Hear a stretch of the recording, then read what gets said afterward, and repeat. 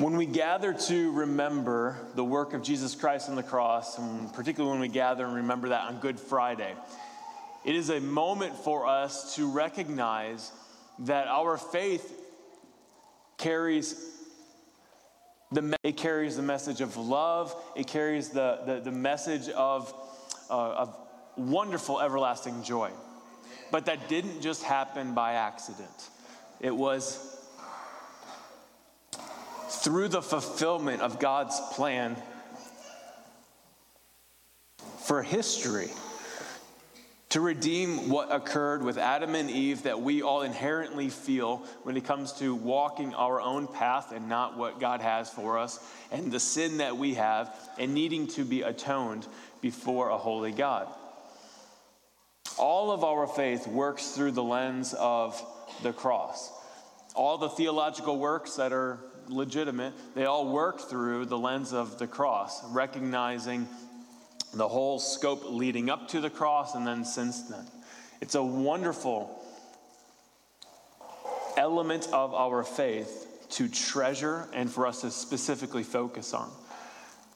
This evening, we're going to take some time to read through this story of the whole circumstances that occurred.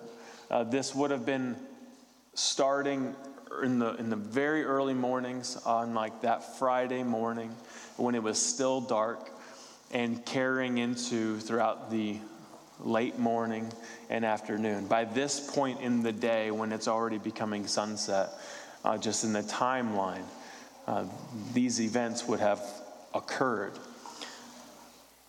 And I would gather us all at, say, noon or 9 a.m., but that's not the best time for all of us, so we kind of have to backtrack a little bit in our minds.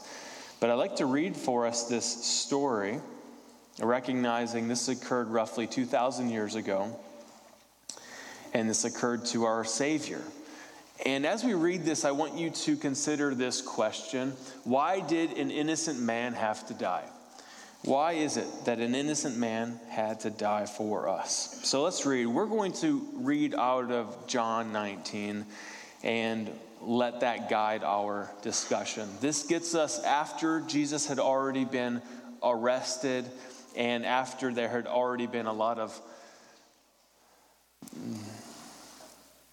the illegitimate trial is already underway.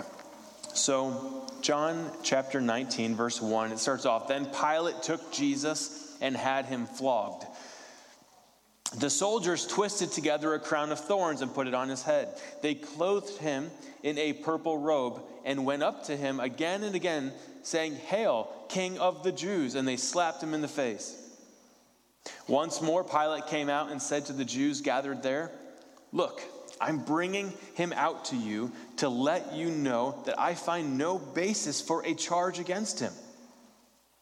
When Jesus came out wearing the crown of thorns and the purple robe, Pilate said to them, 'Here is the man.' As soon as the chief priests and their officials saw him, they shouted, 'Crucify, crucify!' But Pilate answered, 'You take him and crucify him. As for me, I find no basis for a charge against him.' The Jewish leaders insisted, 'We have a law, and according to that law, he must die because he claimed to be the Son of God.' When Pilate heard this, he was even more afraid, and he went back inside the palace. 'Where do you come from?' he asked Jesus. But Jesus gave him no answer. 'Do you refuse to speak to me?' Pilate said. 'Don't you realize I have the power either to free you or to crucify you?' Let me pause here for a moment. Know how Jesus, he didn't answer the first question, but we'll see how he does answer this second question when Pilate appeals to his own earthly Roman authority and power that he's been entrusted. Now, we don't have this statement from Jesus in the book of John, but in Matthew, earlier in the morning when Jesus is first arrested, there's a moment in which Jesus reminds his disciples of his heavenly power, and he says this in Matthew 26:52, "Do you think that I cannot appeal to my Father, and he will at once send me more than 12 legions of angels?" Jesus was fully aware that whatever his request, at his thought, he could have roughly 75,000 angels right there going before him. So in light of Pilate's second question, Jesus does answer, hey, you want to talk about authority? Let's talk. So here's what he says. In verse 11, Jesus answered, you would have no power over me if it were not given to you from above. Therefore, the one who handed me over to you is guilty of a greater sin. Well, from then on, Pilate tried to set Jesus free, but the Jewish leaders kept shouting, if you let this man go, you are no friend of Caesar. Anyone who claims to be a king opposes Caesar. In other words, they're saying, Jesus is claiming to be a king, therefore he is a rebel against Caesar. Well, verse 13, when Pilate heard this, he brought Jesus out and sat down on the judge's seat at a place known as the stone pavement, which in Aramaic is Gabbatha. It was the day of preparation of the Passover. It was about noon. Here is your king, Pilate said to the Jews. But they shouted, take him away, crucify him. Shall I crucify your king? Pilate asked. The chief priests answered, we have no king but Caesar. Verse 16, finally Pilate handed him over to them to be crucified. So the soldiers took charge of Jesus. All right, so at this point, Pilate's out of the story, and now we enter kind of the next scene. Verse 17 says, carrying his own cross, he went out to the place of the skull, which in Aramaic is called Golgotha. Now, we don't have this in John's account, but in Luke's account, which we've been studying as a church, there we read about a man named Simon, and he helped carry the cross. That is portrayed in a lot of films and other moments. In verse 18, when they get to Golgotha, it says, there they crucified him, and with him 2 others, one on each side, and Jesus in the middle. Pilate had a notice prepared and fastened to the cross. It read, Jesus of Nazareth, the King of the Jews. Many of the Jews read the sign, and for the place where Jesus was crucified was near the city, and the sign was written in 3 languages, Aramaic, Latin, and Greek. The chief priests of the Jews, they protested to Pilate, do not write the King of the Jews, but that this man claimed to be the King of the Jews. Well, by this point, Pilate's had enough. He's already in this enough and just wants to be done. So he says, what I have written, I have written. Verse 23, when the soldiers crucified Jesus, they took his clothes, they dividing them into 4 shares, one for each of them, with the undergarment remaining. This garment was seamless, woven in one piece from top to bottom. Let's not tear it, they said to one another. Let's decide by lot who will get it. This happened that the scripture might be fulfilled that said, they divided my clothes among them and cast lots for my garment. So this is what the soldiers did. Even in this moment, this kind of interaction happens today in which you will have the oppressing soldiers that will go in, and after they conquer a little area, they'll just start taking whatever they want from people. And so the soldiers in this case it was customary for them just to take whatever was left over from those who were on the crosses. And so in their case, they're doing this, and it's a juxtaposition, really, of Jesus who is innocent, and then here you have these soldiers just tearing up his stuff and wanting to take it. Verse 25 says, near the cross of Jesus stood his mother. We have 4 people. His mother, his mother's sister, and then Mary, the wife of Clopas, and lastly, Mary Magdalene. When Jesus saw his mother there, and the disciple whom he loved, this would have been John, the Apostle John, the one who wrote this book, this letter, John. He said to her, woman, here is your son. And to the disciple, he said, here is your mother. As in, this is now your mother. Care for her. And so the verse ends, from that time on, this disciple took her into his home. Verse 28. Later, knowing that everything had now been finished, and so that scripture would be fulfilled, Jesus said, I am thirsty. A jar of wine vinegar was there, so they soaked a sponge in it, put the sponge on a stalk of the hyssop plant, and they lifted it to Jesus' lips. Before I read the next verse, I want to read for you a portion from Luke's account of this. We have 4 Gospels, Matthew, Mark, Luke, and John, and each of these have different angles of the same story. Most of it is fully overlapped and almost verbatim in certain ways, but at times they add certain elements. And so it's important to read one element from Luke. And so Luke 23, it says in 4 different verses, starting in 44, it says, "It was now about the 6th hour, and there was darkness over the whole land until the 9th hour, while the sun's light failed, and the curtain of the temple was torn in two. Then Jesus, calling out with a loud voice, said, 'Father, into your hands I commit my spirit.' And having said this, he breathed his last. Now when the centurion saw what had taken place, he praised God, saying, 'Certainly this man was innocent.'" Okay, so with that said, let's jump back into the book of Luke. Starting in verse 30, "When he had received the drink, Jesus said, 'It is finished.' With that, he bowed his head and he gave up his spirit." I do want to read the rest of the story here from John's account, but it is at this point my heart pauses. I feel this injection of sorrow and grief, recognizing that our Savior died. Literally a man who died. This is where the conversations about who our Savior is and who our God is begins to deviate from just legend. Not that he ever was. But here's where we need to recognize he was a person. He was man. Yes, fully God, but also fully man in his mid-30s, and he died on the cross. Probably a pretty sizable cross like the one over here. For me, that is hard to even fully grasp and appreciate and recognize. But I do know that it was altering in every way. Sort of a short story that comes to mind with this is, you guys know our church office is over at the corner of 29 and 33 down the street. And when I work from there, almost every day, there is a emergency call with the EMT services, whether it's the fire trucks and ambulances and police and others. And up to a couple times every day, but almost every time I'm in there, there's a call in some way. And sometimes it seems minor, like it's just maybe one vehicle, but other times it's the whole crew and multiple people responding. Some of them are you guys who respond, and our family members who do.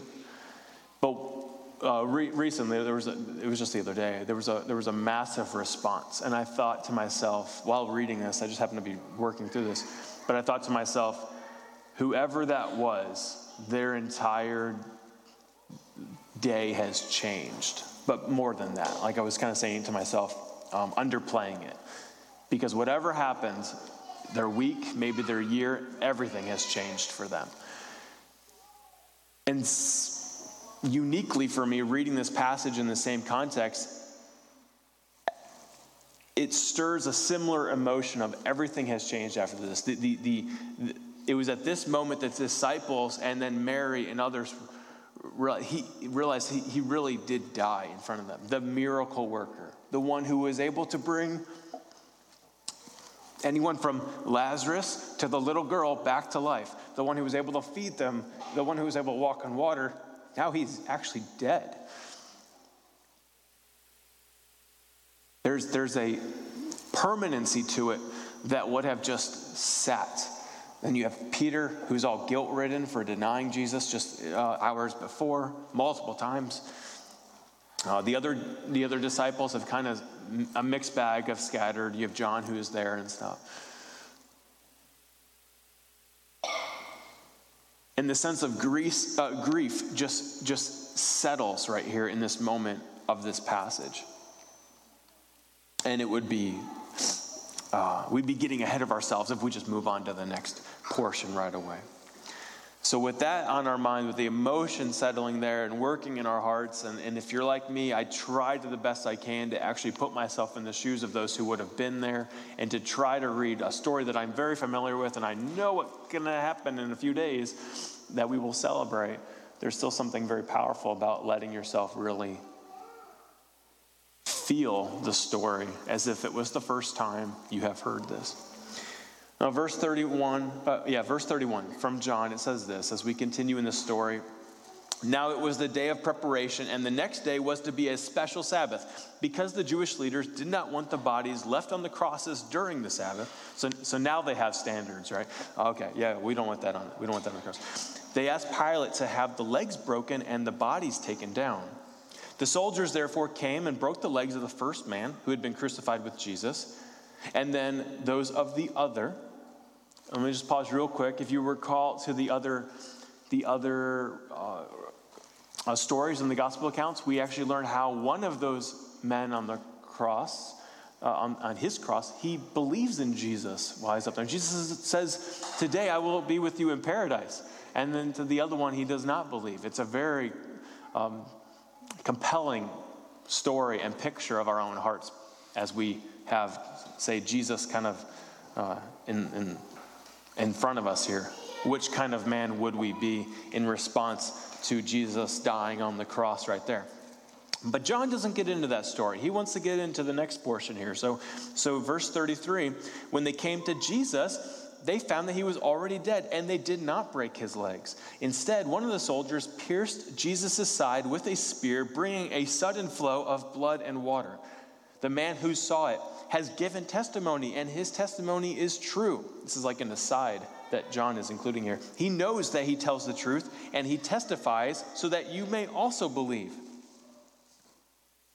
Now back to the story here. These things happen so that the scripture would be fulfilled. Not one of his bones will be broken. And as another scripture says, they will look on the one whom they have pierced. Verse 38. Later, Joseph of Arimathea, he asked Pilate for the body of Jesus.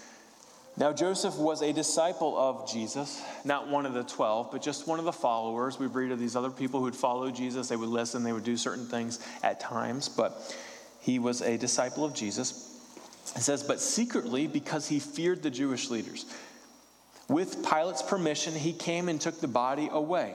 Nicodemus, the man who earlier had visited Jesus at night.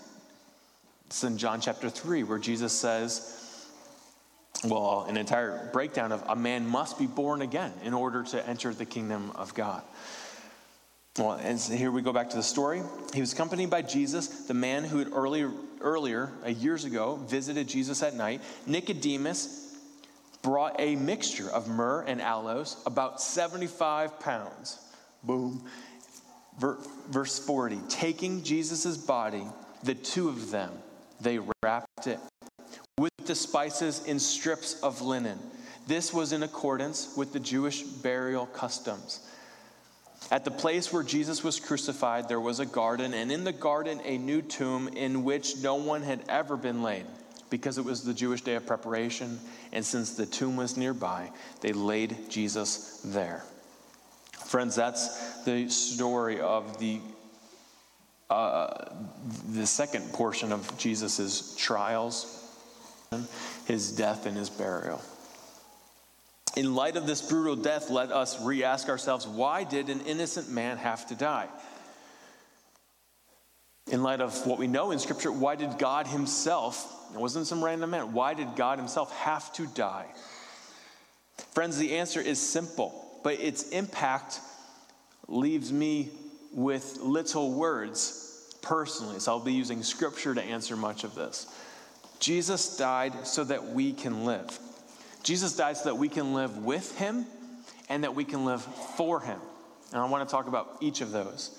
Living with him. Listen to this. Colossians 1:20, it says, through Jesus, God reconciled everything to himself. He made peace with everything in heaven and on earth by means of Christ's blood on the cross.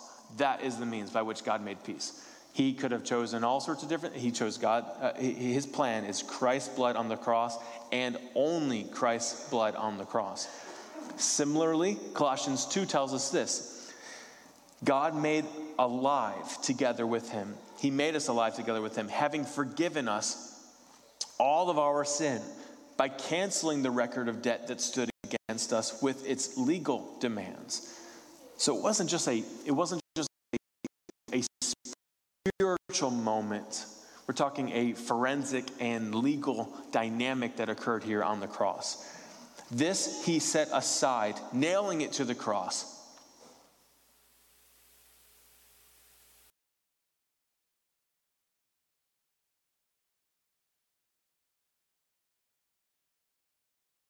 Them to open shame, and he triumphed over them in him. That's theologically rich in many ways. And then just very simply put would be Isaiah 53, like we were reading earlier when the cross was assembled. And it's by his stripes we are healed. By his wounds we are healed. Why did he have to die? By his wounds, that is the means by which we will be healed.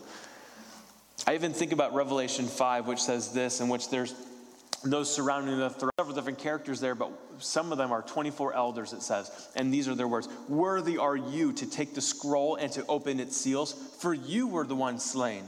And by your blood you ransom people for God. Again, not by your miracles, not by your teachings, not by your,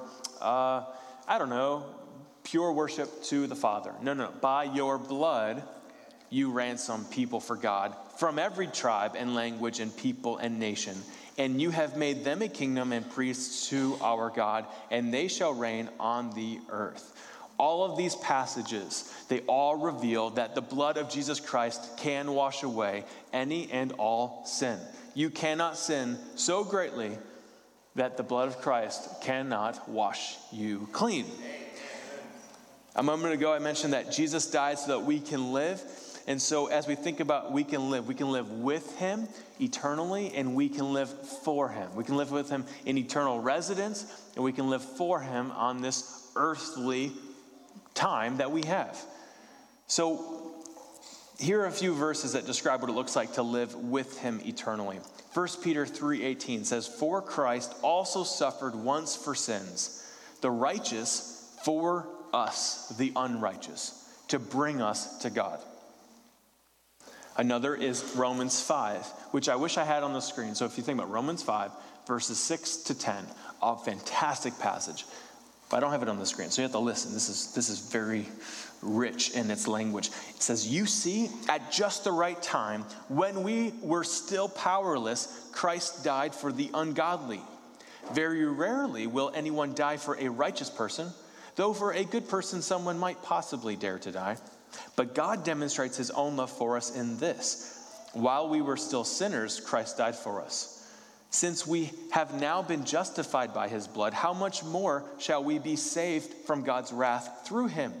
For if while we were God's enemies, we were reconciled to him through the death of his Son, how much more, having been reconciled, shall we be saved through his life?" A succinct way to summarize that is our great sin required great payment, and Jesus atoned for that. Jesus paid it all. Once and forever, our atonement has been settled. And so he died so that we can live with him eternally. He also died so that we can live for him. Listen to some of these verses. 1 Peter 2:24, "He himself bore our sins in his body on the cross so that we might die to sins and live for righteousness. For by his wounds you have been healed." So his sacrifice models to us a life of surrender. Just like Jesus, he himself died. It inspires us to live a life in which we die to self and live for Christ. Last verse that we have tonight is 2 Corinthians 5:15. It says, "He died for everyone who no longer live for themselves. Instead, they will live for Christ, who died and was raised for them."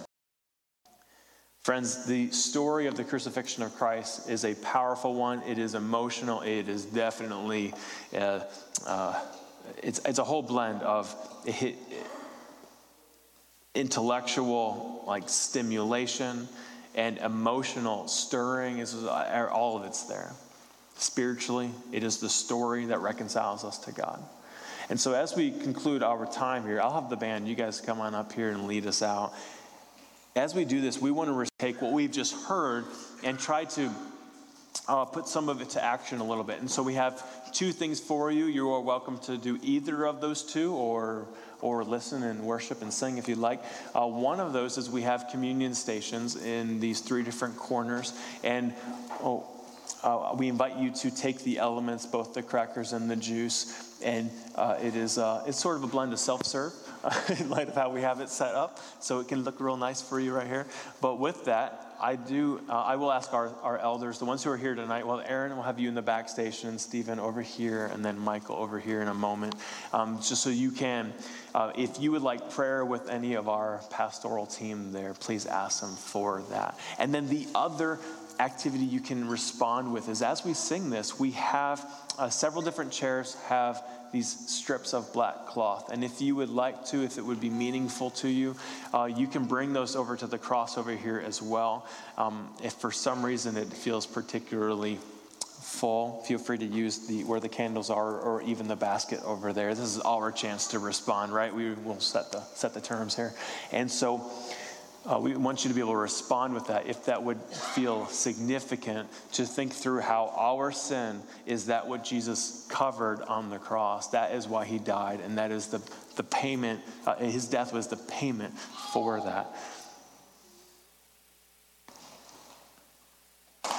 And then as we take all these elements, and as we respond as the church, as we respond as those who are in Christ and followers of Christ,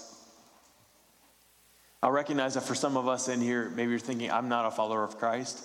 My curiosity is piqued, and I have questions, or I am ready to respond. And if that is you, I do remind you, and you could be here, you could be watching online, and I remind you of the words out of Romans chapter 10. Let me read them for you, because it puts it more eloquently than I can say.